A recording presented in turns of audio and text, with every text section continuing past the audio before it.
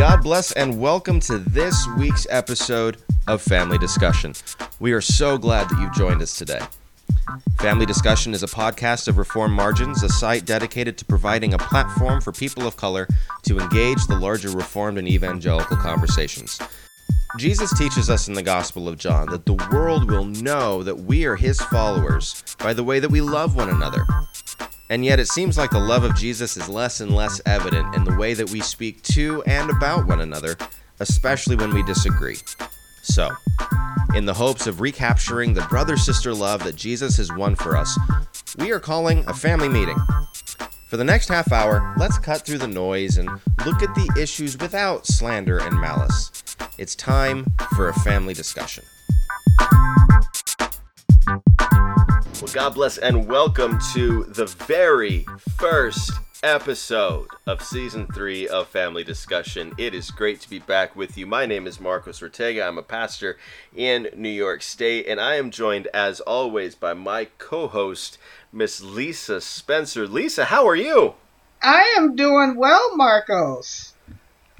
So tell me, what's been going on these last few months since we recorded?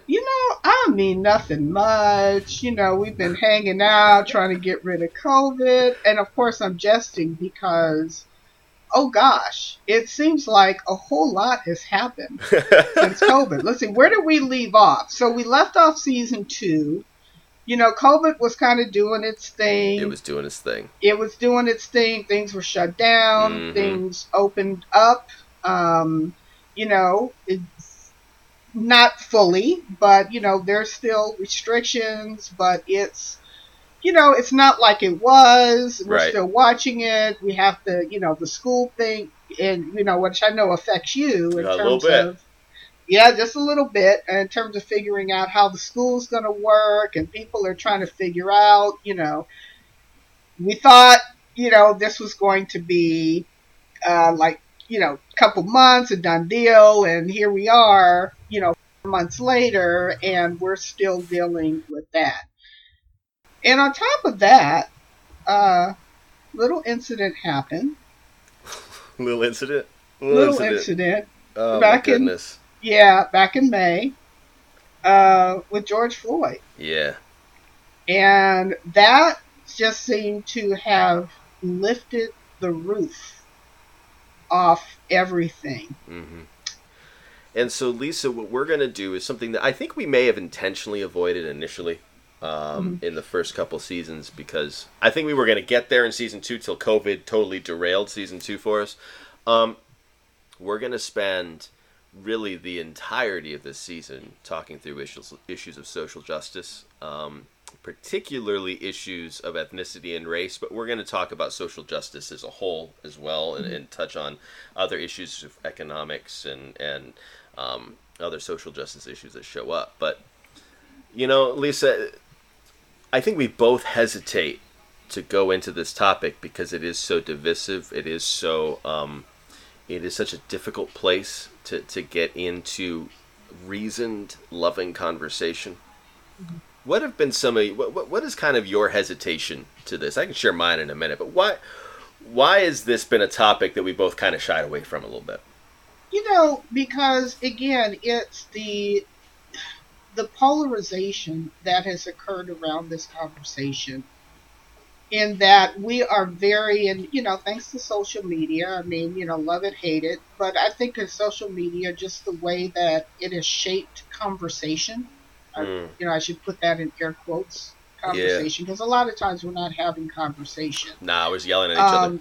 And we just have to admit, that as much as social media has been instrumental in connecting us to others, it also has contributed to dehumanization of the other person. So what we're doing is we are conversing, and I use that term loosely, we're exchanging, having exchanges with others based on ideology, even based on where we think they stand. Like we can really sum up the whole of what somebody believes based on 280 characters. Yeah.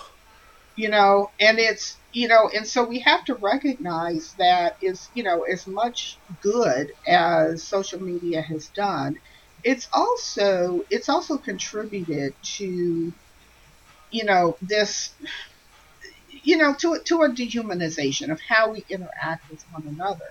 And so what's happened is you have these camps formed around this issue. They are, in one camp there's the social justice warrior, and of course that's a term that's really pegged by the opposition. Yeah, we don't call Saying, ourselves that. those who are right, you are, if you are in the social justice camp, and never mind if you have nuances about that, Mm-hmm. right? It's like and it's gotten to the point where, if you even mention, in some cases, if you even talk about race, about racial issues, about racial justice, and all of a sudden you're in the social justice camp. But then on the flip side, I see on the other that those who push back against, against these issues, and it may not be because they are, they are racist, or because they are, um, live in this Christian bubble that doesn't want to address social issues. Sometimes there are legitimate concerns. Mm-hmm. And I know I have, and our audience will hear, me express some of those concerns. Yeah. But because we have done this quick labeling, this Mm-hmm. swift and almost lazy assessments about people, in that we define folks based on where we think that they are into these boxes that we've created. And Yeah. that's really created a lot of hostility. It's Mm-hmm. created a lot of polarization. And it's broken down conversation, right? Because really what happens is you're tending to look at that other person as the enemy. But not only that, not my enemy, but an enemy of Christianity, right? If I'm in this category here, where I think social justice is another gospel, which, in some cases it is. I will admit, we'll have this conversation later on in the season. Yeah. In some cases it is, but because we're not wanting to be nuanced about it, and we do this with labeling. Once I deem you to be an enemy of Christianity, which in some cases that's how people are treated. Once I see you as an enemy to the cross, which in some cases, and I would say a lot of cases, that's not even the case. It's just that people have taken a particular position, what as it relates to how we interact in the world. How do we care for, how do we operate Christianly in this world? And there are some who have, gravitated towards certain ideologies that says, okay, this is an acceptable way for a Christian to live in this world. Now, whether it's right, wrong, consistent with biblical ethics, we'll get into that. But because we are so, because our folks are so quick to make these judgments, then, once you get lumped into that, like you're preaching another gospel, you're not being biblical. Once you've labeled somebody that, then it's really easy to dismiss them. Yeah. And it's on the flip. And I see it on the flip side too. For those who are really, very staunchly, in the social justice camp, to look at people that have concerns. They may, vote Republican. That any pushback is deemed as an enemy of Christianity. Oh, and because, by the way, look at the history of this country. You're just like the segregationists in Jim Crow, which, a lot of times, sometimes that is the case, but sometimes it's like people have legitimate concerns Right. about biblical fidelity, and so what's happened is there are brothers and sisters in Christ who are treating each other not as brothers and sisters in Christ, but as those outside of the camp. Yeah. Yeah, and I think that's exactly why I've also shied away from this. This topic is one, I've been writing at Reformed Margins now for a little while. I'm involved in my denomination, the Evangelical Presbyterian Church, wanting to encourage our denomination towards greater racial diversity, ethnic diversity, towards greater demands for justice as a denominational stance. Like I want to move in that direction. Our denomination wants to move in that direction. I'm not having to fight uphill on that. Like we're trying to move in a particular direction. And I've spoken about ethnicity and race a bunch of times. I've had these conversations. I've done a lot of the study. I'll be honest, I hate talking about this. It's just not. I would much rather do a season. Maybe one day we'll be able to. I would much rather sit down and have a conversation about the joys of the gospel, the joys of Presbyterian polity, the joys of congregational worship, the joys of all those things that I love about being in the EPC. But Amen. I also feel a burden and an obligation to speak to these issues. And that is because we live in a church and in a country that has not ever gotten this right for 400 years. And one of the things that happens, frankly, part of my concern in going into this conversation is I don't want to get labeled.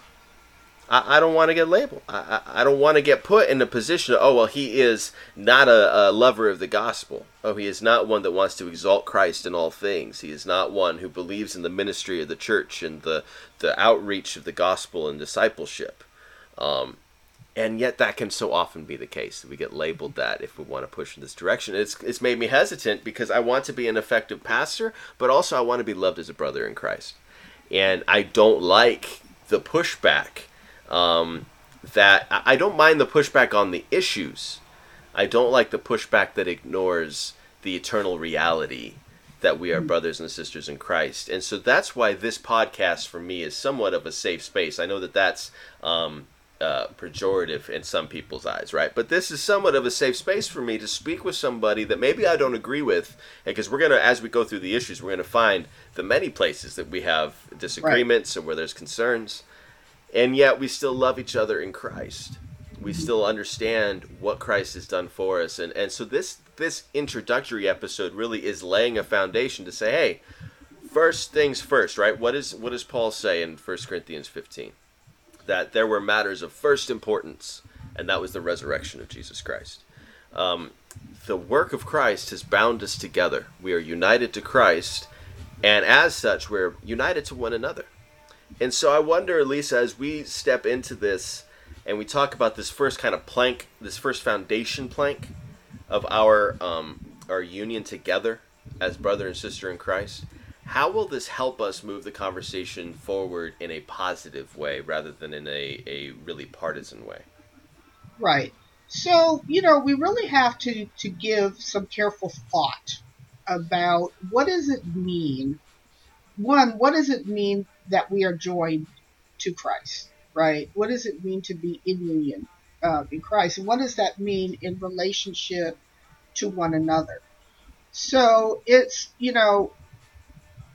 there are lines of orthodoxy. There are boundaries around Christianity. So we don't want to, sit here and say, have a kumbaya fest and, everything just, as long as you can believe what you want to believe. You believe in social justice. You don't believe in social justice. Hey, we all love Jesus. I mean, there are parameters, and there are places where I think that there are some lines being crossed, and, that will come out. But I think we really need to give careful thought to all of the work that the Godhead does in terms of our salvation.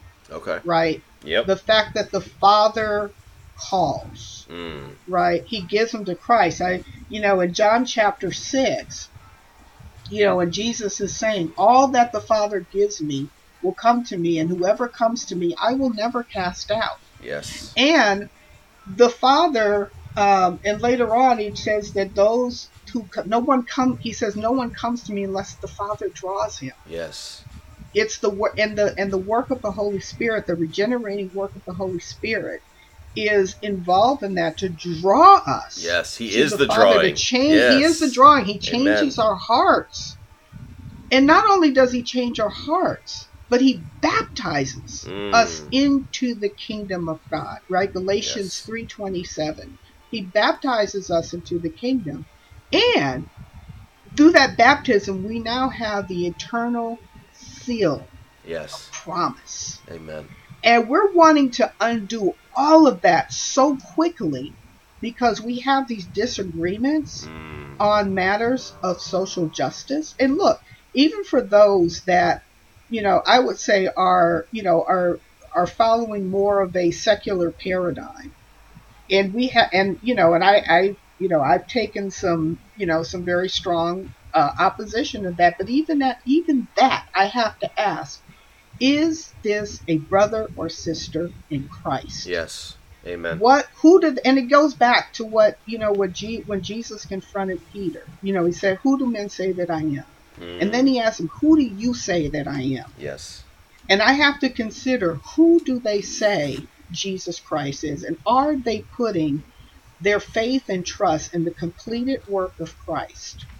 Are they saying in faith alone, in Christ alone? Because sometimes I think we're conflating the sufficiency of the gospel for salvation with the sufficiency of how we live life in this world, and that can get messy. And here's another thing that we need to realize too: we are fallible human beings. We don't see everything clear. We do need to have confidence and conviction in who God is, in who Christ is, what He has done for us, His all-sufficient atoning work, the fact that He will come again to judge the living and the dead, that we will experience a bodily resurrection, and and enjoy God forever, as He is in our midst, and there will be no more pain, no more tears, no more suffering, no more death, the final enemy.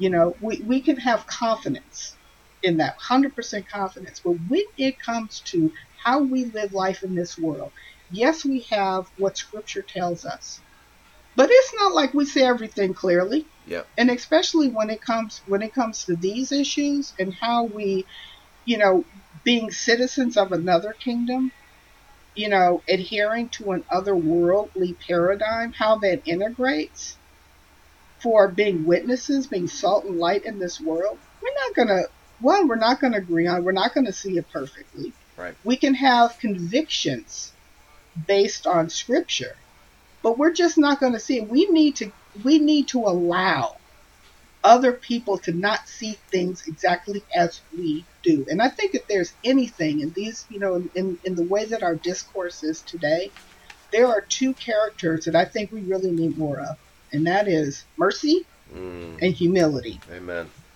Amen. Absolutely. Because listen, this is people have got out of hand decrying cancel culture. Like it's every time you turn around, somebody's claiming it's cancel culture. But one of our sisters, Ekemini Uwan, said this recently. Actually, she said it a little while ago, but she then retweeted it not long ago. I cannot cancel anybody because I was not canceled by the one who can. That's a paraphrase, but she's basically saying, listen, this cancel culture thing is not Christian. Because if anybody was going to get canceled by anybody, God has all the rights to cancel us for our sin against His holiness, for the ways that we have disregarded His reign in our lives. And yet He shows us mercy again and again and again. Who are we not to show mercy to others, right? And here's where union with Christ leads to communion with one another, right? Mm-hmm. The reason why we are striving towards unity, even in a situation here where there's disagreement, is because our communion with one another is blood-bought. We don't get to cancel one another. We don't get to kick one another out of the kingdom. We didn't get ourselves in the first place. We don't get to kick one another out. And I, this is one of the first passages that ever gripped me as a teenager was Ephesians 4. As a prisoner for the Lord, then I urge you to live a life worthy of the calling that you have received. What does it mean to be worthy of the calling? That's verse 1. I want you to be worthy of the calling. So verse 2 describes what it means to be worthy. Be completely humble and gentle. be patient, bearing with one another in love. So, these become hallmarks of what it is to live worthy of the calling to which we've been called by God. Make every effort to keep the unity of the Spirit through the bond of peace. There is one body, one Spirit, just as you were called to one hope when you were called, one Lord, one faith, one baptism, one God and Father of all, who is over all and through all and in all. That unity has been purchased by Christ. It exists whether we live into it or not, but we are in rebellion against our Savior if we don't try and live into that unity. Mm-hmm. And I think, we'll understand in our conversation, unity and uniformity are not the same thing. Right. But the unity we have with one another is something to be jealously guarded.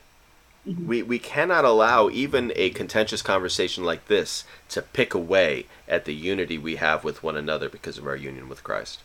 Right. And here's the thing. We are naturally inclined towards division. Yes. Right? Because we still have that, Adam's, stuff is still pulsing through our veins. Mm-hmm. So, we are more inclined towards self-interest, towards self-protection, towards, to our tribal, affiliations. We're more inclined to division. So how much more do we need to make an effort to see where can we unify? And at the end of the day, it might be that we're saying, hey, I know who you say Jesus is, but what you're saying right now runs contrary to what the Word of God says. And sometimes you need to be able to tell people that. And, and there are lines. But we need to make every effort. Yes, every effort. To embrace the unity that is there, that should be there. And that requires us thinking best of one another. That requires us not labeling one another, not name calling. We can disagree. We can even lovingly criticize in a loving way. Like, I don't even know if criticize is the right word, but we can critique, or we can ask for more clarification on things, but we cannot ever get to the place where we start saying, oh, well, that's, you're teaching a false gospel. That's heresy. That's no. Hold on. Pull the reins back. Yeah. This is a family member. Let's talk as family members. Let's have, a family discussion. And I mean, listen, it's funny because for season 3, right, we've clapped like right onto that third rail of Christian conversation, which is race and social justice. But here's why I'm often asked, or I'm sometimes asked, why should Christians care about this? Why should we be involved? Shouldn't we just be about preaching the gospel, which is about justification, substitutionary atonement, the saving of sinners from hell and death? Shouldn't we just be doing that? Why should we get involved in this? I'm asked that question. Here's where I go. I'm curious why you think we should do this. But here's where I go with this. We were talking beforehand, Lisa, before we started recording, that there are these kind of, for me, these two bookends of the growth of the church once the Gentiles are grafted in, right? So the Gentiles, really through chapters 8 through 12, we're getting a picture of the Gentiles being welcomed into the family of God.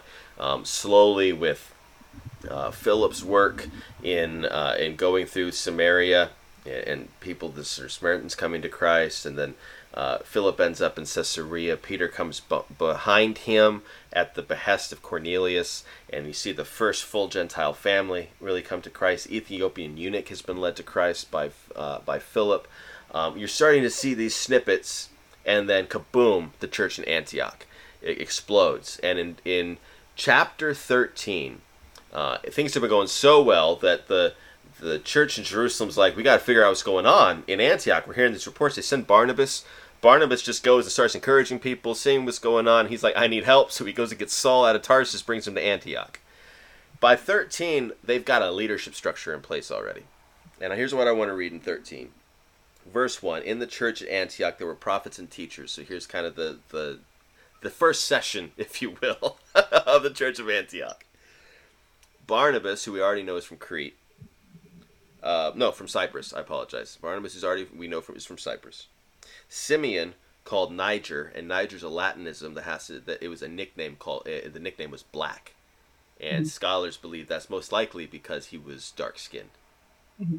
Lucius of Cyrene, which is in North Africa, Manaen, who had been brought up with Herod the Tetrarch. The literal Greek there is shared a wet nurse with Herod, and that would have been Herod Antipas. Now we don't. That becomes a euphemism to describe somebody who is like a childhood friend of, Okay. And so that's Herod Antipas's childhood friend, the very Herod Antipas that interrogated Jesus, and Saul, who we know is from Tarsus. Here you have as the leaders these incredible diverse people who are leading this church. That's the very first Gentile church. It's already ethnically and culturally diverse. You go to the other bookend, Revelation 7:9, and we see this sea of people before the Lord worshiping on the last day. And there's people from every tribe, tongue, nation, and people group. That is the picture of the kingdom of God. And I believe that in this cultural historical moment, and I understand that the reason this country is so diverse is, frankly, because of a lot of sinful, horrifying things that have happened in the history of this country. But in the 21st century, we have a moment where we can, in a, here's some big words for my theology friends, in a sub-eschatological way, we can reach that eschatological thing. We have a shot at being a picture of what that final day is going to look like. And why would we not pursue that? Why would we not go out of our way to pursue that? How we pursue that may not be uniform, but I think we are united in our desire to see that come to pass. Yeah, absolutely. And, for me, I think it's important to kind of, dive into these conversations. One, you have two kind of captivities, I think. You have the captivity to the past, or rather the failure of the past. The church, by and large, especially Southern churches, have failed. There was we want to look history in the eye and see it for what it was. Yes. And we have to own up to that. But because of that, and because of what's been going on with, issues around police brutality, there's this sense, and I think in some cases almost a fear, that what has transpired in the past is still happening. Now, I think that some of it has been exaggerated because it's emotional, especially if you are an African American, and like, hey, this is what my ancestors endured. And so there's almost a fear, like this is not ending. And my second concern, and why I think that these discussions are important, is because there's then a captivity to how we correct it in ways that are not in line with, in accord with that, how God would have us do it in relationship to what we see in Scripture, right? So it's fidelity to a Christian worldview, to fidelity to who Scripture says that we are, and and how things are. And so because there's this sense that there's not, there's still issues. We need to correct it. There's, and especially in the church, right? We've heard a lot of talk about white evangelical churches and the complicity there that still exists, and marginalization, that because this still exists, that there's now an attraction to models and methods that, in my opinion, aren't really in line with Scripture. And so that's my concern, because there is a way. God, when you look at the trajectory of Scripture, right, from Genesis to Revelation, and how He has interacted and intersected with His creation and the commands that He gave, there was always, even in the Old Testament, from the time that He delivered the people out of Egypt, and even before then, look, He called Abraham, who was a sun-worshiping pagan, and gave him this promise, right? Mm-hmm. He gave, and with Noah,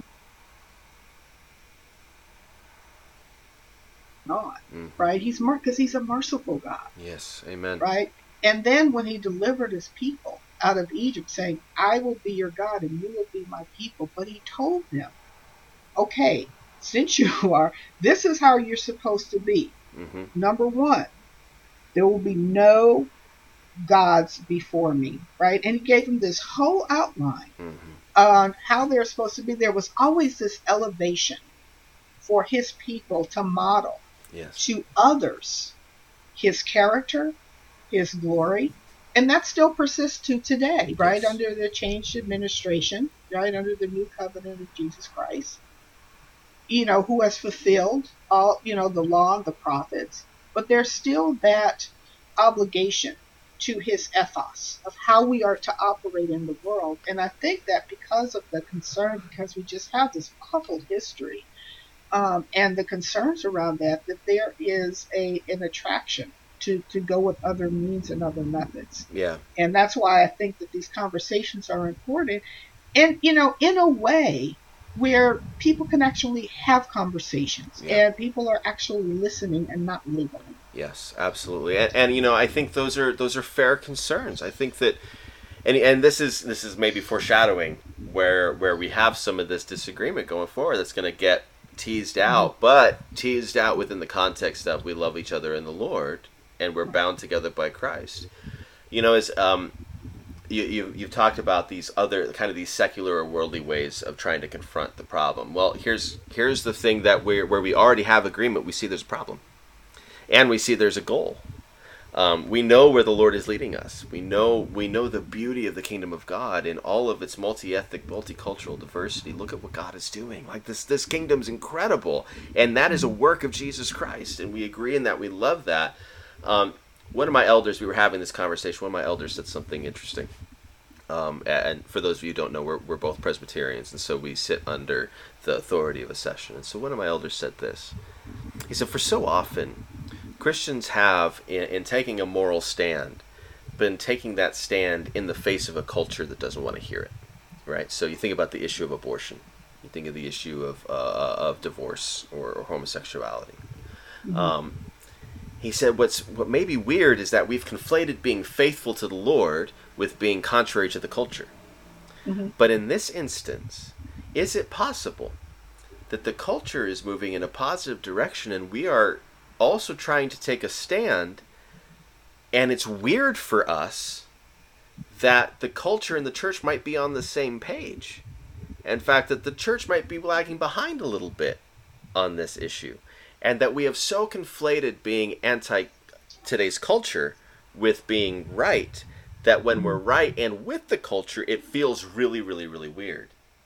And so that's, I think, an interesting insight, because it demonstrates that the culture's desire to see equality among the different ethnicities in this country is a good thing. Now, we can have discussions about how we get there, but can we at least not acknowledge that they're in the right direction? And I think this as well, this is where we have some disagreement. If the world comes up with methods or insights, even sociological insights, that are helpful in our drive to get there, ought we not glean and learn and even be willing to use those paradigms for the glory of God? That's a very Kuyperian way of approaching this. I know about, let's redeem this for the kingdom. I'm not going to hesitate from saying that is probably the stream of Christianity that I am most comfortable in. That's the stream of Reformed thought that I'm most comfortable with, recognizing how badly Kuyper failed at this very thing in South Africa. But I think, when we look at these different paradigms that are out there, our goal in the end is to see the glory of Christ in his kingdom. And so while you're much more hesitant to use some of these paradigms than I am, I think another point of agreement is we still have the same goal in mind. We're still united in our goal. Right. And just an FYI, I believe I am more Kuyperian in my theology as well. But at the end of the day, I have to ask, is it consistent? Sure. isn't consistent with biblical fidelity. And I think that's where I have a problem, particularly in the application of some of these paradigms. Not to say, and I have to look at that, and I have to look at what Scripture says, in terms of who we're supposed to be, and there's a disconnect for me. Absolutely, and I get that. Yeah, and I think, but here's what I would want to also make sure our listeners hear. I also want to take all of those paradigms that the world might be working with and filter them through Scripture. Like, Scripture must be the ultimate authority on all of these issues, or we're going down the wrong path. Amen. Because here, and I'm going to go back to John 6, just where you were. All the disciples are deserting Jesus. They're all deserting Jesus, right? And he turns and he looks at his disciples, all 12 of them, and says, "Do you want to leave too? You do not want to leave too, do you?" Jesus asked the 12. Simon Peter answered him, "Lord, to who shall we go? You have the words of eternal life. We have come to believe and to know that you are the Holy One of God." We are going to have to, at every step, and I know we're in agreement here, filter everything that we're going to talk about on race and ethnicity and social justice through Jesus Christ, who has the word of life. Amen. It is the Scriptures that become the final arbiter on how we approach these issues. Amen. Any last words for our listeners as we head towards diving into some contentious stuff in season 3? I would say, again, back to the humility and mercy. To be merciful. To humble ourselves. About, listen well. What is the person actually saying? And I think this has been a problem. As soon as you throw out a few buzzwords, bam, there goes that label. Yep. And now all of a sudden they're like, "Oh, I don't want to listen to you because you're one of them." Mm-hmm. Find out where people are actually coming from. Yes. Language is very important in these conversations. Definitions are very important in these conversations. And I want to echo exactly what you just said.